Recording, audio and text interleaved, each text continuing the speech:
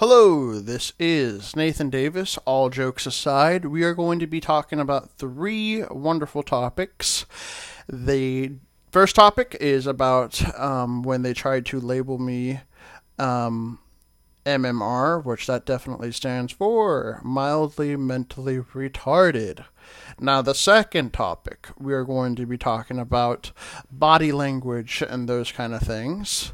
And the third topic is we're going to be talking about my wonderful teacher that I had, and we're going to call her S because I do not want to give out her name because I have not discussed giving out her name, and I do not think it's very appropriate to do that. So therefore, let's jump right on into the day that they tried labeling me that. And that is when we had a IEP, which they are, telling your parents how they are teaching you and what you are learning and how well you're doing in the class, which the class that I was in, one of them, was special ed. And so, that when they tried to label me that, my mom definitely did not like that, and which it didn't go very well, which I obviously did not get labeled that in school.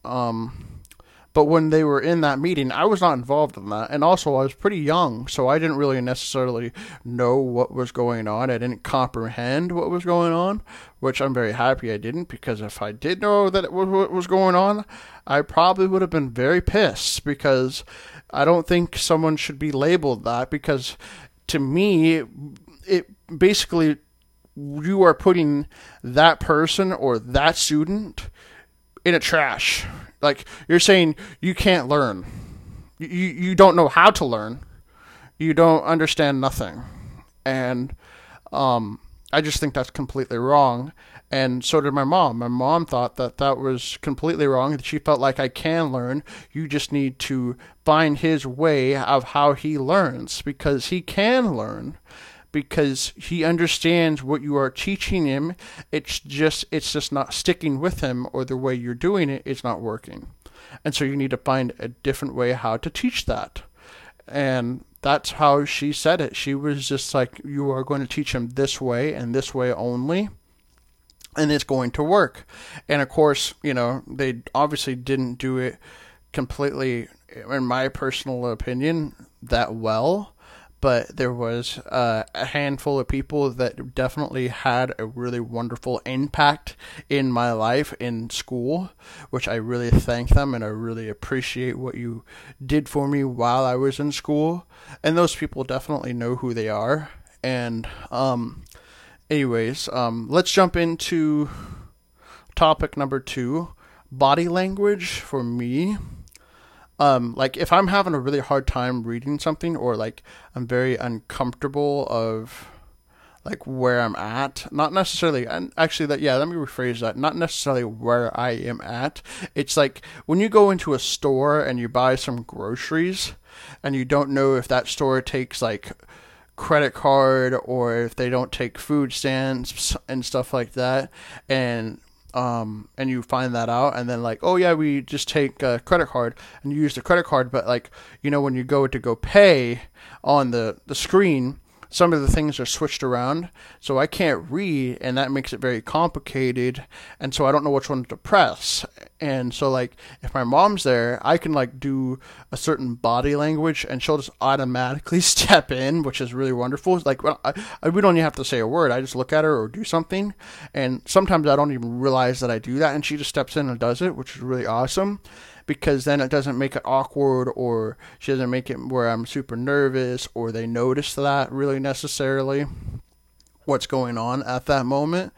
And people don't really realize that with people with disabilities, like they have a hard time, or they make them feel like they're really little, and it makes it very frustrating and very embarrassing because there's sometimes people go, oh, you can't read that? You want me to help you? And they say it really loud and you're like, oh shit, everybody's looking at me. What the hell? What are you doing?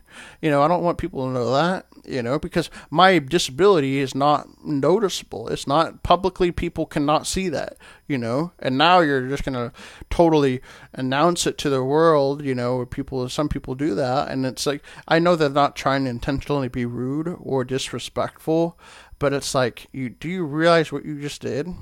I sometimes really want to say that to people, and people just don't understand my kind of language, in which, I'm willing to teach people that, like my way of like how I learn, or my body language, or those things and stuff. But people just don't really, give me the opportunity to do that or get to know me. And which is very disappointing and very sad and very unfortunate. But if those people that are not willing to get to know me, then they definitely don't deserve to be my friend or be in my life. And that's how sometimes it works. And so now let's jump into topic number 3, Mrs. S, which she was definitely amazing teacher. I mean, she was like a second mom to me, and she taught me so many amazing things. Like, she taught me how to like cook certain things, how to read certain books. She taught me how to write. She understood my language. She knew when to push me and when not to push me.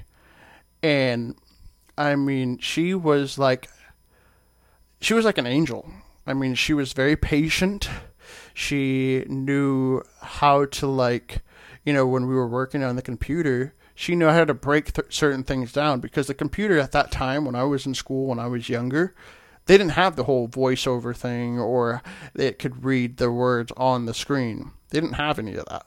So we had to have little flashcards next to the desk, and she would oh, this letter goes with this one goes with that. Now look, you just spelled out cat on the screen. And when I was a kid, I was tickled pink that I spelled the word cat on the computer.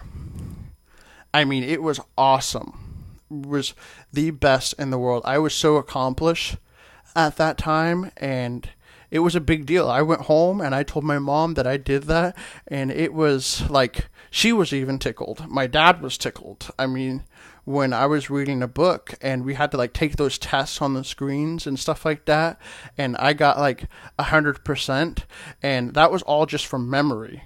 I mean, my teacher read me the book, and it was all just from memory. I mean, at that time when I realized oh, this is my teacher. This is the one that she understands me. And if I used the wrong word, she already knew what I was talking about. It's we had our own little world.